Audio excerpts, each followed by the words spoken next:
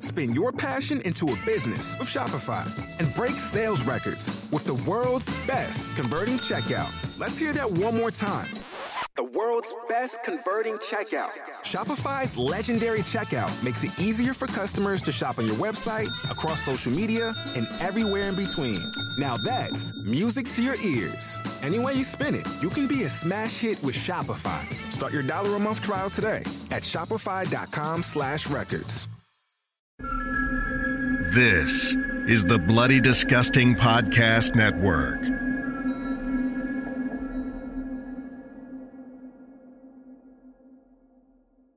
This podcast is made possible thanks to our patrons.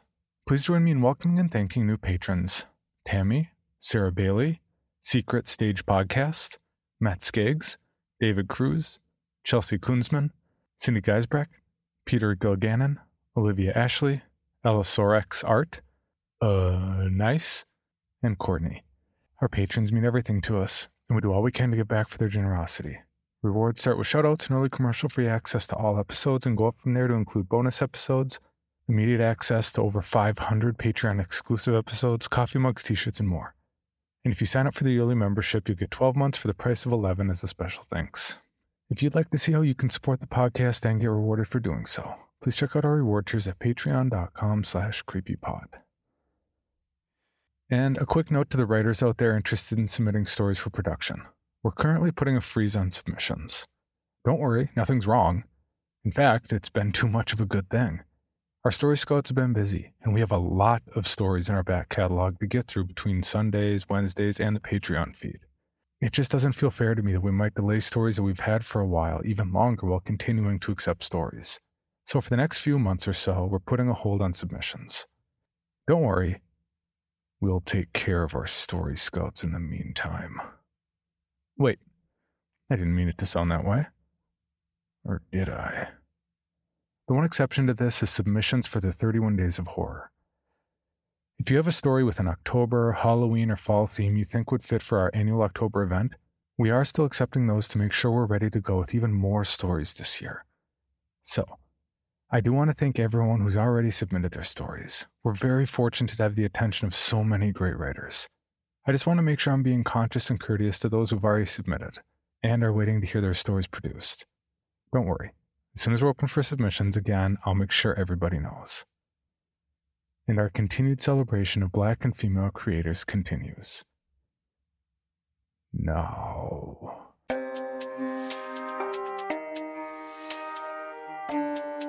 This is Creepy, a podcast dedicated to sharing the most famous, chilling, and disturbing creepypastas and urban legends in the world. Whether these stories truly happened or are simply fabrications is for you to decide. These stories may contain graphic depictions of violence and explicit language. Listener discretion is advised.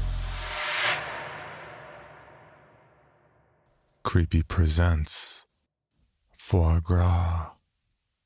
Written by Kayleen Lindell. Narrated by Tanya Ransom. And produced by Steve Blazin. I guess I should start by explaining what foie gras is. For those who are unfamiliar, foie gras is a delicacy in French cuisine made from a duck or goose's fattened liver. These animals are typically force-fed grain and fat with the help of a long tube that extends down into their neck. This is possible because the animals do not have a gag reflex. The livers get very large, and when the time is right, the liver is harvested and made into a fine treat for the most privileged. In the U.S., the selling of foie gras has been argued against in court and banned and unbanned multiple times. As you can imagine, there have been hot debates on whether this practice is inhumane or not. As someone who grew up on a human foie gras farm, I'd have to say it is cruel beyond human comprehension. If you are unfamiliar with the U.S. state of Nevada, it's mostly covered by desert and around 80% of the land belongs to the federal government. The remaining 20% is privately owned. I was born within that 20%. With such a low population compared to other states and so much room, people were able to get away with much more. The result was a horrible business of selling fatty human livers in place of duck livers. The consumers had no idea this is what they were purchasing, a human organ to consume. You see, it all started when the production of foie gras was banned in California. The men who were originally duck foie gras farmers were laid off. The stress mixed with unemployment caused them to turn to drugs in order to feel in control of their situation. The drugs, as they do over time, began to erode the minds of the farmers. They concluded that human livers would actually be more profitable than duck livers due to their size. People would pay more for these livers because with production being illegal, they were hard to come by. Their sick minds came together for a business plan. They would buy a property in the neighboring state to hide the true business, and when the time was right, they would test their hypothesis. This first person who was murdered by the farmers was captured and fed the same grain as the ducks were. After a few months, they had grown considerably in size. I am not sure if they killed the person first or just cut out the liver while they were alive, but the liver was taken and eaten. To the drug-fueled farmers, the human-made foie gras was a success. They collected more people and cooked the livers. No customers complained. The people who were targeted for kidnapping were the homeless people of California, the ones people wouldn't miss. The farmers even got support from the local police for cleaning up the streets. The California police, at least the ones who started asking too many questions, were paid handsomely to look the other way. The luxury product sold for good money that would continue to fund the bribery as well as the supplies needed to feed the livestock. I was young when I lived through this, and what I'm about to tell you is not for the faint of heart. I wanted a space to tell my story free of judgment and perhaps warn others of a horror taking place in Nevada and a product being sold in California that doesn't pass the Food and Drug Act. The beginning is not easy to remember, as I was very young. I would first like to describe the barn to you, in the hopes that you can better understand the conditions I lived in. When the barn is seen from the outside, it appears like a normal old run-down barn. It had chipped red paint peeling off the sides and a great tall fence around the outside perimeter. The fence was lined with a high-voltage wiring, which would appear normal to keep livestock in, to keep us in. As you came closer to the barn is when you would notice something was wrong. The outside of the barn had great big metal locks to keep us in. You would start to hear voices, many of them. You would hear children, women, and men of all ages. Then the smell would hit you, because inside the barn were many people with no room to move around. The smell was rancid like decay, sweat, and the waste of tens of people, because that's exactly what it was. The people inside simply had nowhere to separate their bodies from each other. When you stepped inside, all you could see was a mass of the most putrid, rank, and vile naked flesh. The feeders, as they were called, were the product. These people were morbidly obese beyond what could be imagined. They were so grotesque and fat that the fat had nowhere else to go, so it simply created masses anywhere possible. This included forehead fat so large it sometimes covered the eyes. The skin folds reeked of foul odors as feces, urine, and menstrual blood filled their surfaces. The dirtiness of the folds made the crevices so dark they appeared to hold endless space deep within. All the feeders had yellow skin and milky eyes. This was a byproduct of their enlarged livers. The skin always seemed to be shiny. I guess this is due to the Nevada summer heat and all the oils built up over time. I gag anytime something triggers the memory of those poor creatures. I was a part of the breeders, or rather, I was supposed to be. The purpose of the breeders is to provide children who would become feeders. I escaped before I became pregnant. The farm was run by multiple men. The attractive females were chosen at a young age to become breeders. We were not made obese or harvested. As long as you could have children, you were kept alive. The farmers would begin the process as soon as the girl's first blood appeared. The mother breeders would claim the blood as their own for as long as possible, but with everyone's body barren of clothes, this strategy was not useful for long. The girls were taken, raped, and eventually became pregnant. Incest was a problem. They raped the women to have a baby. Then when the child was old enough, she was raped by her grandfather, and so on. The children eventually bore the effects of incest. Think of the hills have eyes type of appearance. The faces began to become asymmetrical. Their abilities would become limited as they grew. The adults would become smaller, Even when made obese, they were shorter than before. It got so bad the babies would die right away, looking horribly deformed. Many adults had brain damage. The inbreeding seemed like a family tradition to the farmers. They grew old and showed their sons who showed their sons. The only reason the breeders reached adulthood was because babies couldn't produce large livers. But adulthood takes on a new meaning, with the grossly overweight people full of failing organs and problems due to incest. They did not have a long life. Adulthood was reached at 17, roughly. When the incest was too great, freshies were hunted and brought in to add new blood to the mix. Usually, this meant troublesome young woman offered up by the cops. My mother was a freshie. They caught her hitchhiking along a road I can't remember the name of for reasons she couldn't recall worth it. She was beautiful. She had dark skin and a large afro she did her best to brush out with her fingers. She had kind, honey-colored eyes. I happened to be her first child produced for the farm. I realized how young she was only after. The thing I remember most about her was, as time passed, she slowly stopped smiling. She had roughly 14 children before I left. She loved all her children, but I knew as the first I was special. She often told me about the outside world and how much she missed her family. I even learned how to read in all the chaos because she knew it was important to learn for the outside world. We would trace letters and write words in the dirt with the sharp bones left by the dead. Despite it all, she kept a sharp mind and was always so strong. I don't pretend to understand how she stayed so optimistic. I remember the last day we shared together. It started out how it always did. The sun started to rise when the main ancient farmer shuffled to the barn with large sacks in his hands and the feeding tube thrown over his dusty overalls. The feeding tube was long and had a funnel at the top so he could easily pour in the food. The food was alternated between things like grain, corn, lard, and sometimes vegetables that had been put through a blender. The man was silent most of the time. He used his wrinkled hand to place the tube into one of the feeders' mouths.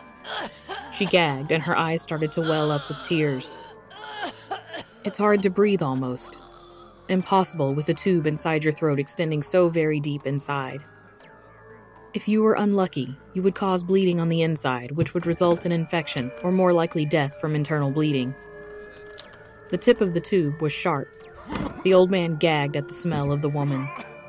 Everyone who lived in the barn was used to it, so it did not bother us. He slowly walked from person to person, occasionally leaving to gather more sacks of food. The reason the old man could not be overpowered even when alone is that simply the feeders cannot move well. They are so heavy that walking around is not an option. Their feet are full of infections as well as their lower bodies due to the rats feasting on them during the night. Hello, Bill Band here from the All 80s Movies podcast to tell you about Factor Meals. Eating better is easy with Factor's delicious, ready-to-eat meals. Every fresh, never frozen meal is chef-crafted, dietitian approved, and ready to go in just 2 minutes. You'll have over 35 different options to choose from every week, including Calorie Smart, Protein Plus, and Keto. Also, there are more than 60 add-ons to help you stay fueled up and feeling good all day long. Get as much or as little as you need by choosing your meals every week. Plus, you can pause or reschedule your deliveries anytime.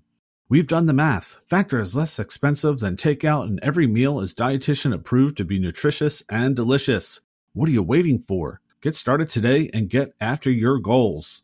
Head to factormeals.com/80smovies50 and use code 80smovies50 to get 50% off. That's code 80smovies50 at factormeals.com/80smovies50 to get your 50% off today.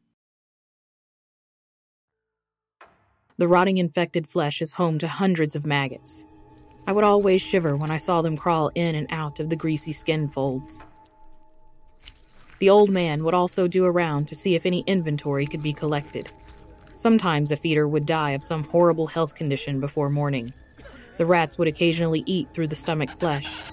If they got to the liver, well, that was a bad day for everyone.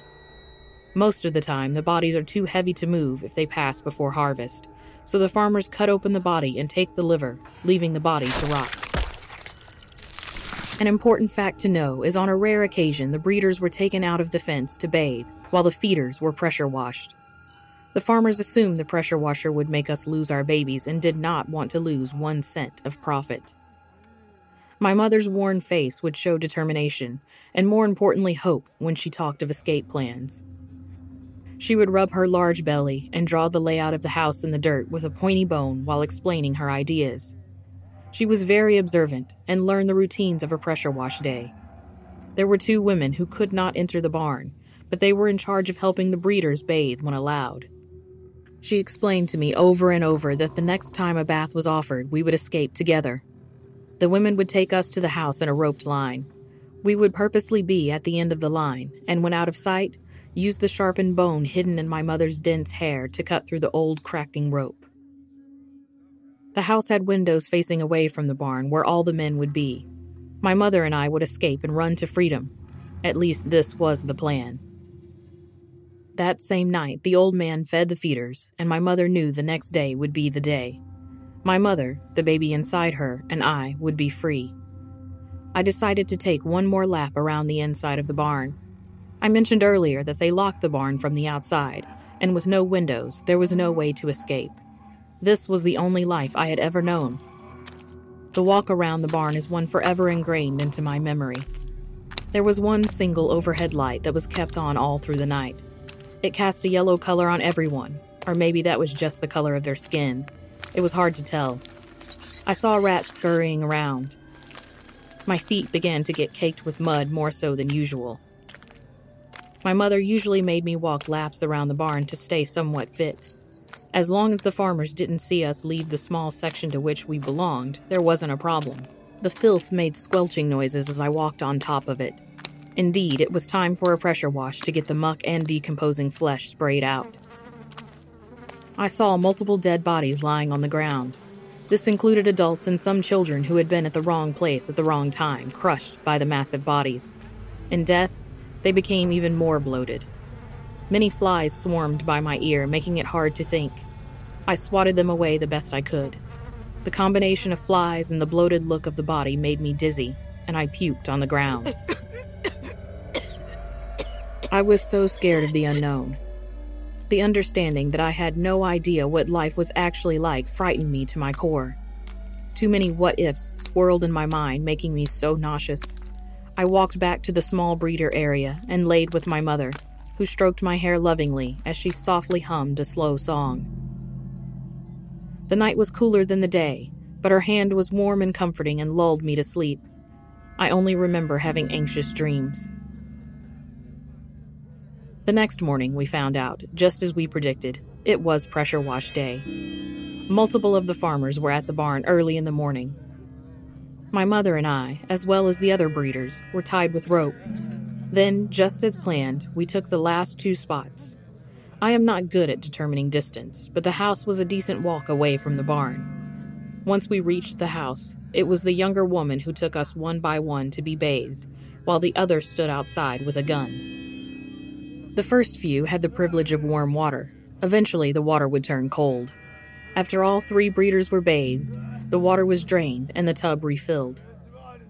Since we were out of sight from the bathroom, she decided it was time to start the escape. She started with me since I was the very last one on the rope.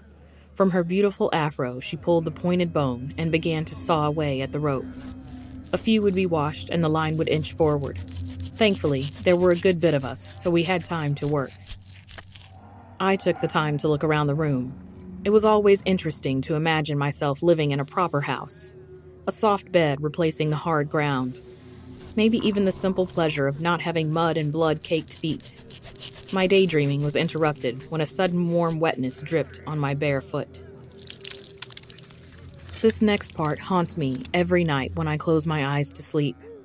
I met the wide eyes of my mother as she bent over slightly and put a hand on her large stomach. My heart got caught in my throat. A clear but slightly yellow liquid was dripping down her legs onto the floor. She covered her mouth to try and muffle a groan. The rope was about to be severed.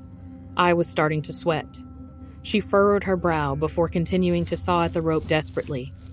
After a few moments, she would wince, and eventually the tears that were welling in her eyes would fall. breaking my heart in the process. Soon the contractions were too much, and she let out a wail that could not be ignored. In a rushed tone, she said it was up to me to escape alone now. She broke the last strand. Sweat dripping from her forehead, my mother pulled my face inches from hers and told me she loved me. At first, I refused to move a muscle. When I heard quick footsteps heading towards us, I darted for the window. I was headfirst out the window when the woman started yelling at me, alerting the other woman standing guard at the entrance. My mother screamed in pain behind me, and I turned around, not able to control myself. The woman was about to reach me when my mother took the sharp bone and plunged it into the back of the woman's neck. It did not kill her, because she screamed as she fell. My mother also screamed in agony before composing herself enough to demand I run and never come back. She fell to the floor crying, still demanding I go. So, I did just that. With all the adrenaline, I could not tell how long I ran for. I ran and ran till my feet bled from the lack of shoes. I ran until my mouth dried from the lack of water. And I ran until I couldn't anymore.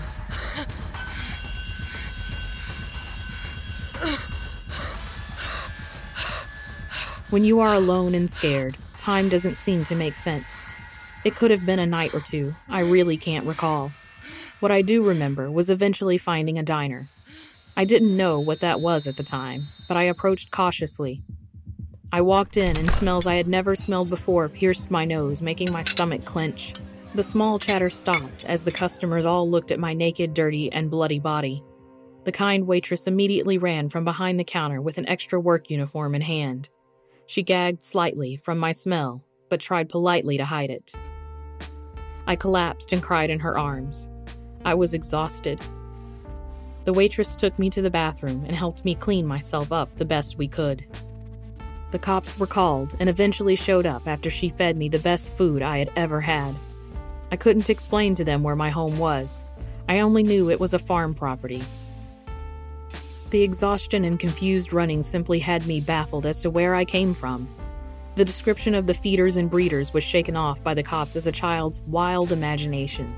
It didn't matter how much I insisted because they never listened. Not surprisingly, I was still young enough to be placed in the foster care system. There was simply no other option. No one knew where I came from, and I could only remember empty desert. With no other family, I just tried to do what the system wanted me to. I had a few years of constant reflection. I cried almost every night for my mother. Did they kill her? Did she get a different fate worse than death?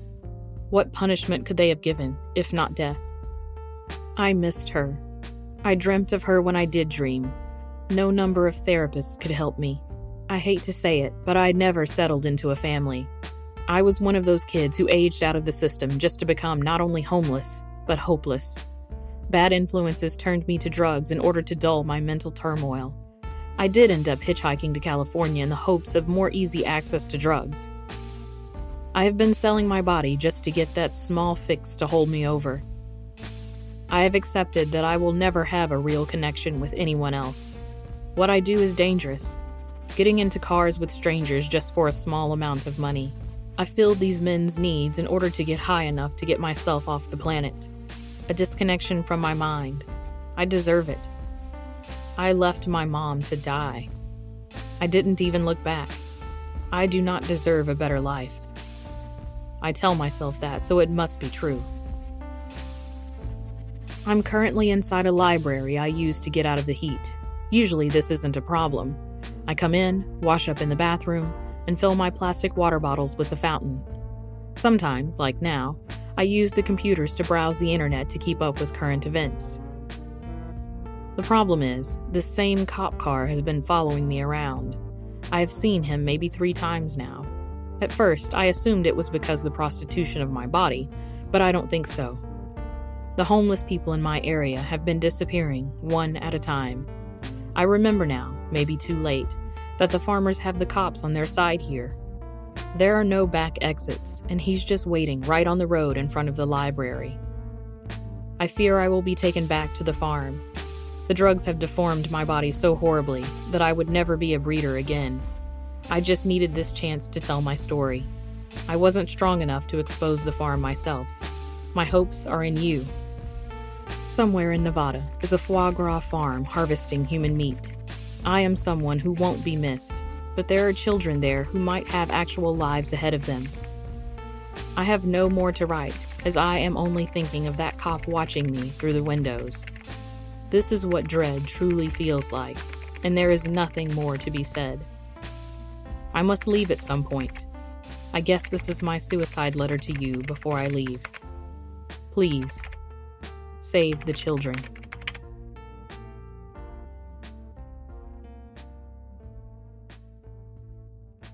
For more information, including pictures and videos of the stories told on this podcast, please visit creepypod.com. If you'd like to submit a story for consideration or recommend a story, please see our submission page at creepypod.com/submissions. All stories told on this podcast are done so through Creative Commons Share-alike licensing or with written consent from the authors. No portion of this podcast may be rebroadcast or otherwise distributed without the express written consent of the Creepy Podcast production team and the story's author.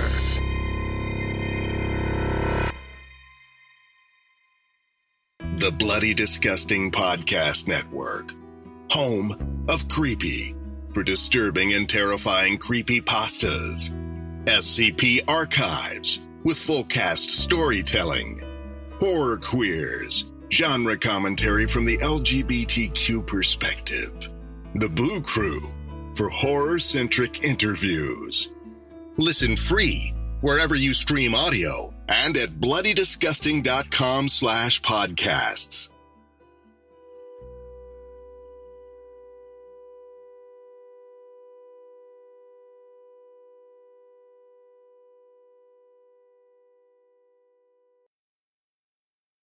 Item number SCP-5186. SCP-7160. SCP-7533. Object Class Euclid. Keter. Safe. Special Containment Procedures. Spreading across the hemisphere and kicking up vast amounts of ash and dust. The only thing I could hear was 7219 laughing. Do you remember your name?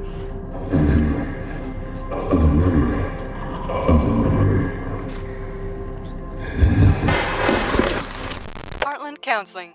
Appointment update. I feel them again. Heartland Counseling. Appointment update. They're in my ears! Heartland Counseling. Appointment update. Nobody understands! SCP Archives is a weekly fiction podcast. Each episode, we dive into the strange, the unknown, and the... Find us on Apple Podcasts, Spotify, or at scparchives.com.